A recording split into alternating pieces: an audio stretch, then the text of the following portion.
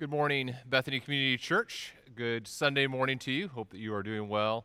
Please turn your Bibles to Judges chapter 17. And as you turn there, just received a text that it's also the Durham's anniversary. So be sure, Josh has told me all about the plans that he has. I mean, he's really putting out the money on this one. So you're going to be really encouraged by how much Josh loves you. So happy anniversary, guys, to you as well as Bethany Community Church. So we're in Judges chapter 17, and we are entering the last section of the book of Judges. Remember, the first section was kind of the introduction, and then there were the chapters dealing with the cycles of sin, servitude, and then God's salvation, his deliverance through a judge. And now we are entering the last part of the book of Judges, the last 5 chapters, and there are terrible, terrible things that take place in these 5 chapters. These are not pleasant chapters. In fact, one person, I think this is kind of a person critical of Christianity, this is what he wrote about the story we're looking at today. He said, "In all my life so far, and that's most of it, I've never heard a single reference from pulpit or songwriter or study leader or anybody else at all, never one single tiny whispered sound that related to the story of Micah in the book of Judges," which is the story we're looking at this morning, right? He said the reason is that the story is so crazy, so mixed up, that obviously pastors are too embarrassed by it to let out a single peep. And of course, that is not the case. This is not a story we are embarrassed by, but it is definitely a story where some terrible things take place. And so we're going to look very carefully at some of the principles we can glean from this. But a little bit of a heads up for next week's message. Next week's message has just terrible, terrible things that take place in it, these last 3 chapters. And so I'm not going to deal with some of the text that's in those chapters. I'm not going to read it. I'm going to talk generally about some things that take place. And so just want to give you a little bit of a warning that there's some hard things, just some very terrible things that take place in that story, and you might want to be prepared as a family or as an individual to kind of think about some of those things, particularly if you've had some traumatic things in your life take place. But this morning we're in Judges 17 and 18, and I'm going to read Judges 17, the beginning of the story, as we begin to see the apostasy of, first of all, the apostasy of a family, and then the apostasy of one of the tribes of Israel in chapter 18. But I'm going to read chapter 17 now. There was a man of the hill country of Ephraim whose name was Micah. And he said to his mother, "The 1,100 pieces of silver that were taken from you, about which you uttered a curse, and also spoke it in my ears, behold, the silver is with me. I took it." And his mother said, "Blessed be my son by the Lord." And he restored the 1,100 pieces of silver to his mother. And his mother said, "I dedicate the silver to the Lord from my hand for my son to make a carved image and a metal image. Now therefore I will restore it to you." So when he restored the money to his mother took 200 pieces of silver and gave it to the silversmith, who made it into a carved image and a metal image. And it was in the house of Micah. And the man Micah had a shrine, and he made an ephod and household gods, and ordained one of his sons who became his priest. In those days there was no king in Israel. Everyone did what was right in his eyes, his own eyes.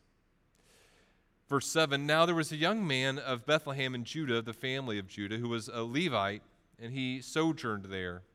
And the man departed from the town of Bethlehem in Judah to sojourn where he could find a place. And as he journeyed, he came to the hill country of Ephraim, to the house of Micah.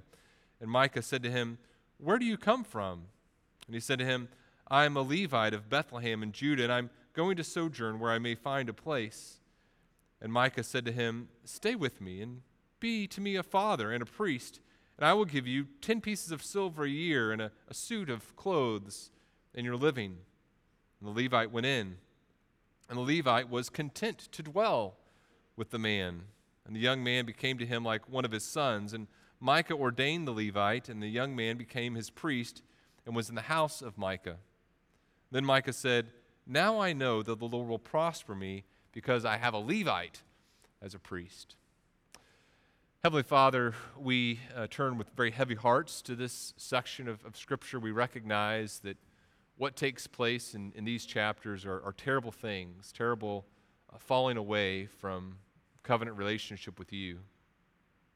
And so we would ask that you would preserve us, that you would help us to live rightly before you, and we would ask that you would convict our hearts of ways in which we do not worship you as you would have us to do. We pray this in the name of your Son, Jesus, and by his enabling power, through the work of the Spirit. Amen. Right before COVID-19, the pandemic struck, we were reading as an elder group a book by Timothy Whitmer called The Shepherd Leader.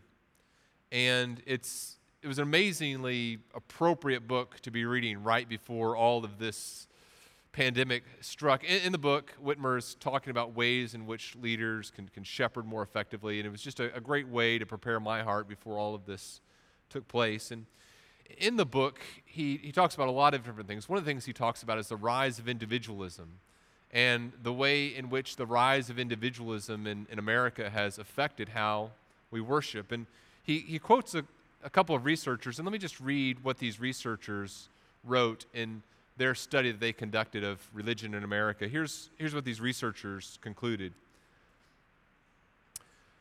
Americans are making up their own rules, their own laws. In effect, we're making up our own moral codes. There's absolutely no moral consensus in this country as there was even in the 1950s. Today, there is very little respect for the law, for any kind of law. The overwhelming majority of people, 93%, said that they and nobody else determine what is and isn't moral in their lives. They base their decisions on their own experience, even on their daily whims. That's morality in America. Just like it was in the time of the Israelites, here in the book of Judges, when there's no king, there's no commonly recognized king in our culture as well. And when there's no king, what do people do? They make up their own laws. They have their own morality. They decide what's right and wrong. And the impact of that on our worship is obviously profound. Worship is supposed to be about ascribing worth and value to God. We recognize who God is. We recognize his character. We come to his word and we understand who he is. And as we understand who he is, we praise him. We worship him. We ascribe worth to him. We recognize his glory. That's what worship is supposed to be. Now, what takes place when worship is perverted in a land with no king? What do? We create and fashion for ourselves our own gods, and instead of ascribing worth to God, religion becomes a means to ascribe worth to us. Religion becomes a means by which we pursue the gods that we desire. We fashion idols for ourselves who are strangely okay with whatever whim our flesh has. Money, fame, success, sex, whatever it is that we desire, our gods are okay with in a land with no king. And we fashion these idols for ourselves, and instead of these idols confronting us, these idols are a means by which we pursue what our flesh desires. Psalm 37:4 says, "Delight yourself in the Lord, and he will give you the desires of your heart." Delight yourself in the Lord, that is, come to God and understand who he is, understand his character, and delight in that. And as you do so, God is going to give you the desires of your heart. As your heart delights in him, God is going to give you himself. That's what Psalm 37:4 means. But what we take Psalm 37:4 to mean in our idolatrous state, in our land without a king, what we take it to mean is, look, I can say some words about God and delight in him, and he will give me what I want in my flesh. My flesh, that is, which is opposition to God in his glory. Here's the main thing that I want you to think about as we look at the story of Micah.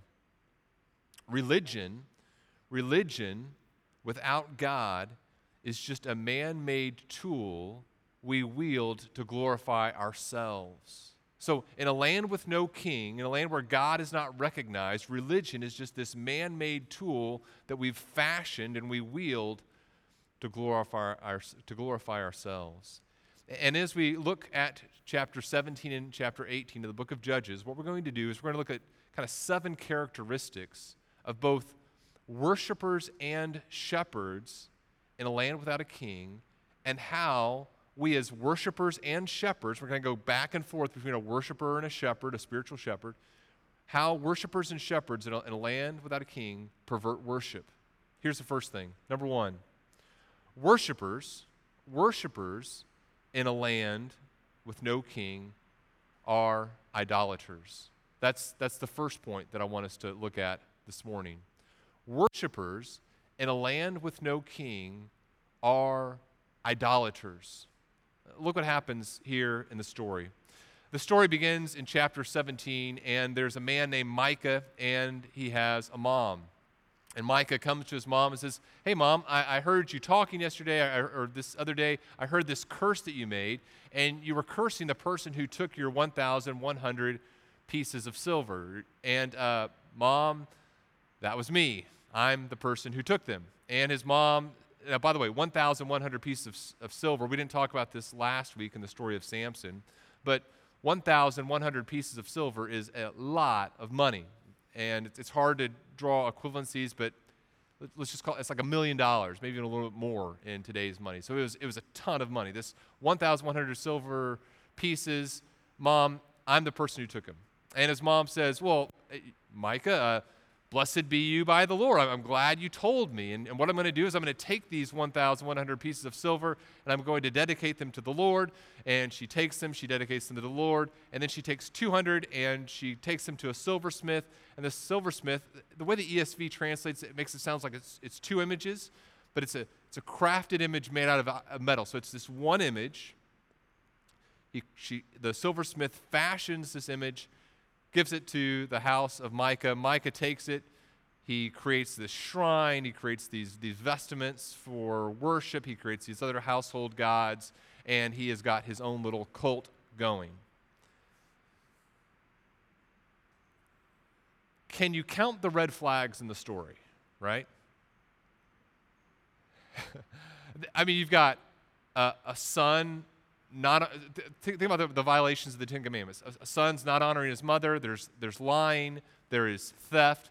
There is taking Yahweh's name in vain. There's the creating of false images. I mean, there is just all sorts of problems in the story. And what's interesting is that even though there's this blatant rejection of God and the way in which God has told them they're to live in this land and how they're supposed to worship him, despite all that, what are they doing? They're continuing to use God's name.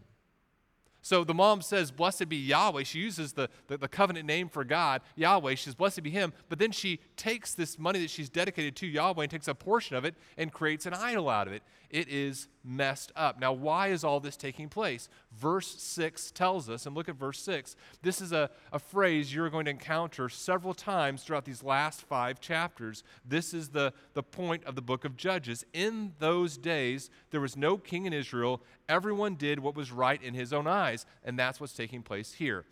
In a culture in which everyone is doing what is right in their own eyes, right theology, right doctrine is not that important. It's not that crucial. They don't care. In a culture where everyone's going to do what's right in their own eyes anyway, it doesn't matter what God's word says. Now, here's what I would encourage you with as kind of a first point of application, a question to ask yourself. How closely does my conception of Jesus line up with my natural fleshly tendencies? Does that question make sense? Often, when we have a conception of Jesus, it's interesting how our conception of Jesus tends to be pretty much in agreement with what my natural desires are already. So for example, my Jesus is a Jesus that values hard work, but he's kind of indifferent when it comes to grace. Not all that concerned with it. Or my Jesus is a Jesus who is passionate about social justice, and yet he's not all that concerned with holiness. Or my Jesus loves doctrine. He is excited about truth, and yet he's not all that concerned about the application of that truth in love. My point is this: so often, the Jesus we conceptualize is a Jesus who makes no real challenges to what our natural tendencies are to begin with. When I was in grade school, my Jesus told me to beat up a kid. I was talking with a friend, and this other kid came up, and he was just saying some terrible things. And it became very, very evident that a fight was about to ensue. And I had the thought, I was like, well, maybe Jesus wants me to beat up this kid because he's obviously not a Christian. Okay, and so maybe there's obviously going to be a fight that breaks out here. I'm obviously going to be involved in it. I think Jesus wants me to beat up this kid. Now, as it turned out, that was not what Jesus wanted. Jesus apparently wanted me to get a black eye. But as we think about our Jesus, it's interesting how often Jesus' desires, the Jesus we conceptualize for ourselves, just simply seems to want the same things that we do. That is idolatry. Here's a second thing I want us to think about as we think about worship and its perversion. Number 2, shepherds in a land with no king are opportunists. So worshipers are idolaters. What about the spiritual shepherds? Shepherds in a land with no king are opportunists. In verses 7 through 11, we're introduced to a new character. It's a Levite. Now, as we've talked about before, what were Levites supposed to do? Levites were going to be engaged in helping the people worship Yahweh. And they were to be kind of scattered throughout the land in different towns, and they were going to help the people understand who God is and how they were to worship him.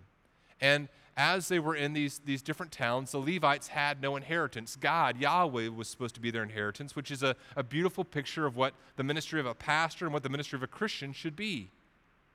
Now, what happens in this story? There's this Levite, and he's been in the town of Bethlehem. He's been part of the people of Judah, and he's decided to move on. Why is that? It says in the text that he is looking to find a place. In other words, faithful ministry to Yahweh in a land with no king was not going to be financially lucrative. And so this Levite is in search of something better, and he comes to the house of Micah, and Micah's got this shrine set up, and he's got all his household gods set up, and as he has all these things set up, here comes this priest, and this priest and Micah start talking, and Micah asks him to stay. He says, stay with me, be my priest, and I'm going to give you 10 pieces of silver, a suit of clothing, and your living. And the Levite says, that sounds like a good deal. In fact, look at verse 11. It says the Levite was content to dwell with him, and that word content means he was pleased, he was excited about that opportunity. The sad reality is that spiritual shepherds often see their ministry not as a means to glorify God, but as an opportunity to indulge their flesh. That's the reality. Spiritual shepherds often see ministry not as a means to glorify God, but as a means to indulge their flesh. Listen to what Peter says in 2 Peter. 2 Peter is talking about false teachers and says these false teachers have eyes of adultery. They're insatiable for sin. They entice unsteady souls. They have hearts trained in greed. They've gone astray. They followed the way of Balaam who loved gain from wrongdoing. Verse 18, for speaking loud boasts of folly, they entice by sensual passions of the flesh those who are barely escaping from those who live in error. They promise them freedom, but they themselves are slaves of corruption. For whatever overcomes a person, to that he is enslaved. Brothers and sisters, let me give a specific application and then a more general application. Just specifically for pastoral ministry, for shepherding ministry, pastors and elders. pastoral ministry is not a commodity to be sold. Shepherding ministry, as a pastor, as a spiritual shepherd, that is not some commodity that we sell. And as pastors, there are many different ways to sell out, not just financial. We can sell out for the accolades and approval of other people. We can sell out for financial gain. We can sell out for esteem. We can sell out for the love of others, for the love of man. But Peter promises shepherds something. In 1 Peter, he says this to elder pastors in 1 Peter 5, verse 4. He says, look, guys, when the chief shepherd appears, you will receive the unfading crown of glory. People who are engaged in pastoral ministry must remember this. Look, my reward is not right now. The thing that I'm doing this ministry for is not something that can be obtained right now, be it the approval of men, be it financial gain, be it family stability, be it the accolades of the community. That is not why I'm engaged in this ministry. That's selling out. I'm engaged in this ministry because God himself has promised that if I am faithful right now to this thing that God has entrusted to me, if I take this ministry that he's given me and I'm faithful right now, then God himself, when the chief shepherd appears, I'm getting eternal reward. Why would I settle for anything less? Pastors, elders, we must remember that is our motivation. We cannot be motivated by anything less than that. Now, in general, more generally, all of us have sacred calling from God, and that calling we have for God in whatever shepherding ministry God has called us, we must pursue faithfulness, not self-aggrandizement. Is your discouragement as a parent, as a single person, is your discouragement as an employee due to the fact that you're not doing what God would call you to do, or is your discouragement due to the fact that you're not receiving the things you would desire to receive in that ministry that God has given you? Very often our discouragement is due to the fact that we're not getting the things that we want. Here's a third characteristic and thought to think about as we think about worship being perverted in a land without a king. Number 3, worshipers in a land with no king are also opportunists. It's not just spiritual shepherds, right? Real quickly, look at verse 12 and 13. Micah ordains this Levite, and he looks at this Levite, he says, ta-da! I just had my son, but now I've got a Levite, and this Levite is going to be like this magic charm for me. He says in verse 13, now I know that the Lord Yahweh will prosper me because I have a Levite as a priest. I've got this person who is designed by God to be a mediator between man and God in this position, and so now I'm going to be successful. We must be aware of the danger of becoming a consumer of religion instead of a worshiper of God. It's not just spiritual shepherds who can become opportunists. It's worshipers as well. Fourth thing to think about here, back to shepherds. Shepherds in a land with no king are people pleasers. The story takes a turn in chapter 18. So chapter 17 is about how this family, the family of Micah, becomes apostate. Now we come into chapter 18. And in chapter 18, we see what happens with a whole tribe becoming apostate. Chapter 18 tells us about the tribe of Dan. And the tribe of Dan, as we remember from chapter 1, had not found their inheritance. And now they're trying to find a place. They're not being able to conquer their area of inheritance. And so now they're trying to find a place of inheritance. And they send these guys out throughout the land to try to find a place for the tribe of Dan to go to. And wouldn't you know it, as these guys are traveling through the land of Israel, they come upon Micah and his house. And these people from the tribe of Dan they hear in Micah's house, they hear a sound and they look over, and it's this guy they know. It's this Levite priest. These people from the tribe of Dan know this Levite priest. They recognize his voice, and so they come to him and say, hey, what are you doing here?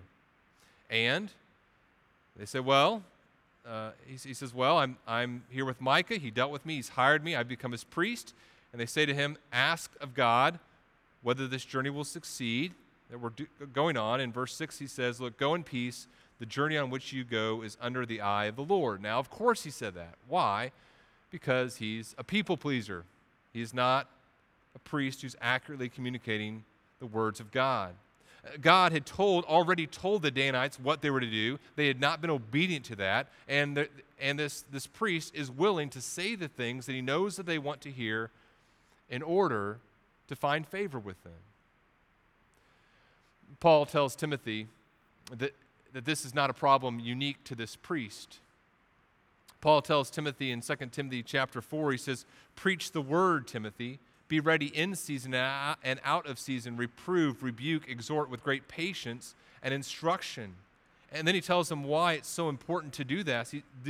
He says, for the time is coming when people will not endure sound teaching, but having itching ears, they will accumulate for themselves teachers to suit their own passions. In other words, our natural tendency is going to be to accumulate teachers that tell us what we want to hear. And our natural tendency as spiritual shepherds is going to be to tell people what they want to hear.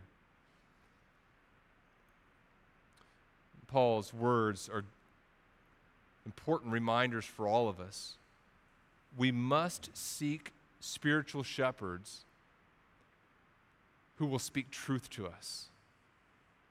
Our temptation in a land with no king is going to be people pleasers as shepherds. God's word says, no, we're to be truth tellers. Now, a little bit of an aside here. Truth telling doesn't mean harshness. Sometimes people confuse harshness with truth telling. That's not what we're talking about here. Spiritual shepherds are those who love the people that they are serving with enough to communicate God's truth to them, even when they know they aren't going to want to hear it. And yet they do it in such a way that God is able to use the gentleness of a strong shepherd's strong words to reap eternal benefit in the life of the sheep. Speak spiritual shepherds who will speak truth to you in love. And be a shepherd who knows and will speak truth to those you're shepherding. Let's look at the last few points here a little more quickly. Number 5, worshipers in a land with no king are fools. And as you look at verses 7 through 14, all of this is the biblical definition of folly. So these Danites, instead of going to where God has told them to go and conquering the area that God has told them to conquer, instead they're trying to find an easy place. They go and they hear about this location, and so they go and they conquer this other area instead. But that's their goal. And as they're on their way, it says this in verse 14. So the men who've been designated to fight are going. It says in verse 14, then the 5 men who had gone to scout out the country of Laish said to their brothers, do you know that in these houses there are an ephod, household gods, a carved image, and a metal image? Now therefore consider what you will do. So in other words, look, as we're going, we know about these household gods and this image. Let's go there and let's get these gods. These guys, this tribe of Dan, is committed not to following Yahweh God, but to pursuing a God who's going to tell them what they want to hear. We are tempted to do the same thing, of course. We're tempted to live in the land in a foolish way. We're tempted to seek out oracles that are going to tell us to do the things that God has told us not to do. Don't like the marriage you're in? Find a spiritual shepherd who tell you that it's okay to get out. Don't like the authority in your life? Figure out a spiritual shepherd who tell you that it's okay to not like your boss or not like a politician. Don't like what your parents say? You can find someone who will tell you, hey, you know what? You don't have to listen to your parents. It's easy to find shepherds who will tell you what you want to hear. And those who live in a land not in obedience to God, but in obedience to bad spiritual shepherds, the Bible tells us are foolish. They're fools. Number 6, shepherds in a land with no king are wolves.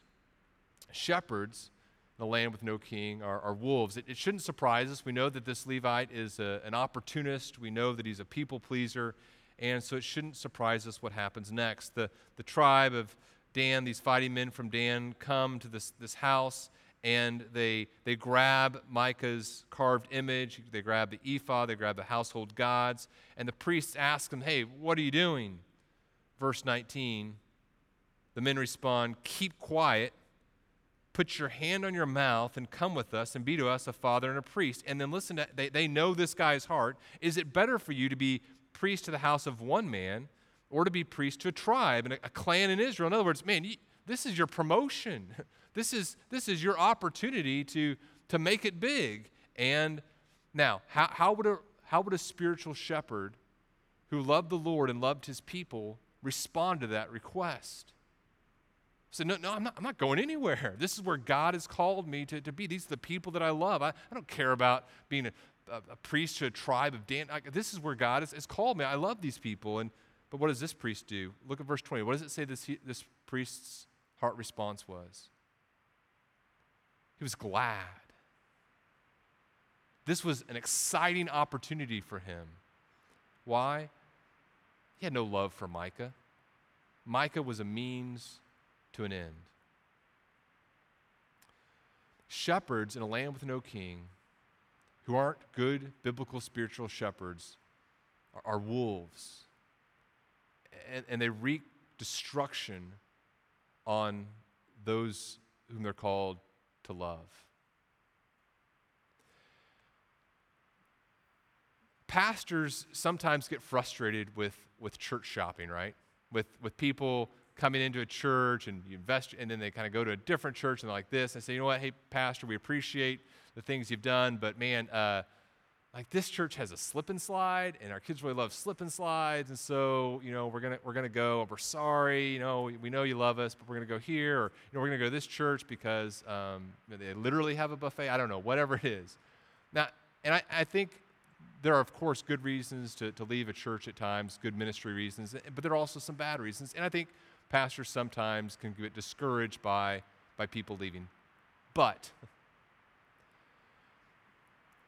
pastors need to realize, spiritual shepherds need to realize, we started it. There's something about the current culture of Christianity where there's an expectation that a spiritual shepherd is going to leave his flock if a better opportunity comes along. It's a very strange thing to me, but there's this idea that if you're at a church this size or in a church in this location and a better opportunity comes along, well, of course a pastor would leave his flock and go to this other church or this other flock. Now, there are times where, just like people in a church may be called to a different church, there are times when a pastor in a church may be called to a different church, certainly. But in a land with no king, a spiritual shepherd is a wolf and an opportunist and a people pleaser, and is going to have no desire to stay and care and love and protect his flock. Paul tells the elders in Ephesus this in Acts chapter 20, pay careful attention to yourselves and to all the flock in which the Holy Spirit has made you overseers. Care for the church of God, which he obtained with his own blood. I know that after my departure, fierce wolves will come in among you, not sparing the flock. And from among your own selves, this is the tragic thing, from among your own selves, this group of elders that I'm talking to you right now, from among this group, there are going to rise men speaking twisted things to draw away the disciples after them. Be on the alert. Brothers and sisters, here's the reality. This church, for those of us who are part of Bethany Community Church, Jesus Christ has paid for this church with his own blood. Shepherds, you think there's something better out there? God has called us to protect the flock. And in a land with no king, where everyone's doing what's right in their own eyes, of course we're not going to value the church. But brothers and sisters, for those of us who are shepherding at any type of ministry at Bethany Community Church, this is a church that Jesus Christ has paid for with his own blood. We must protect it. Here we see the terrible state of religion in a land with no king, which leads us to the last characteristic here, which is no surprise. Worshippers in a land with no king are apostates. They fall away. Verses 21 through 31 of chapter 18 just describe this terrible reality. This tribe of Dan goes full on into this terrible worship of this false god.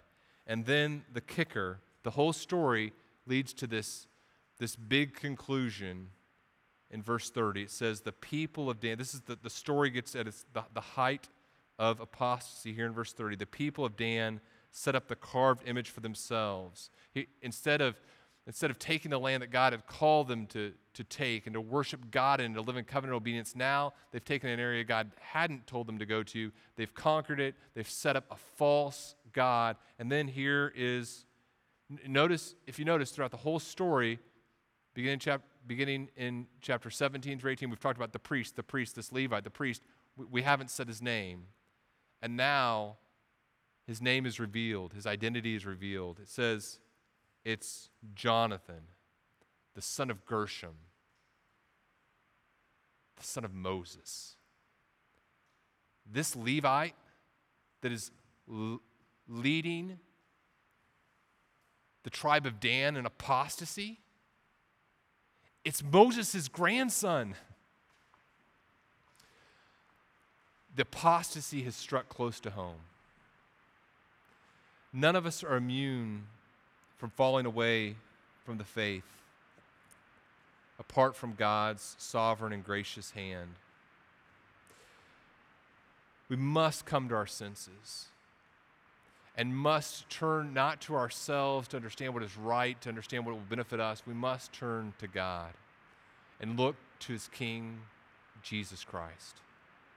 Religion without God is just a man-made tool we use to glorify ourselves. God calls us to turn to him in repentance, to see the beauty of his son Jesus as we worship him and him alone. And Heavenly Father, we recognize in this story profound truths about our own lives and our own tendency to fall away from a relationship with you and our own temptation to do that. We pray that you would protect us as we worship. Bring to mind areas in which we are not worshiping you rightly, in which we're fashioning false Jesuses for ourselves, that you would help us to turn away from those false idols of God, and worship you and you alone. We pray this in the name of your Son, Jesus. Amen.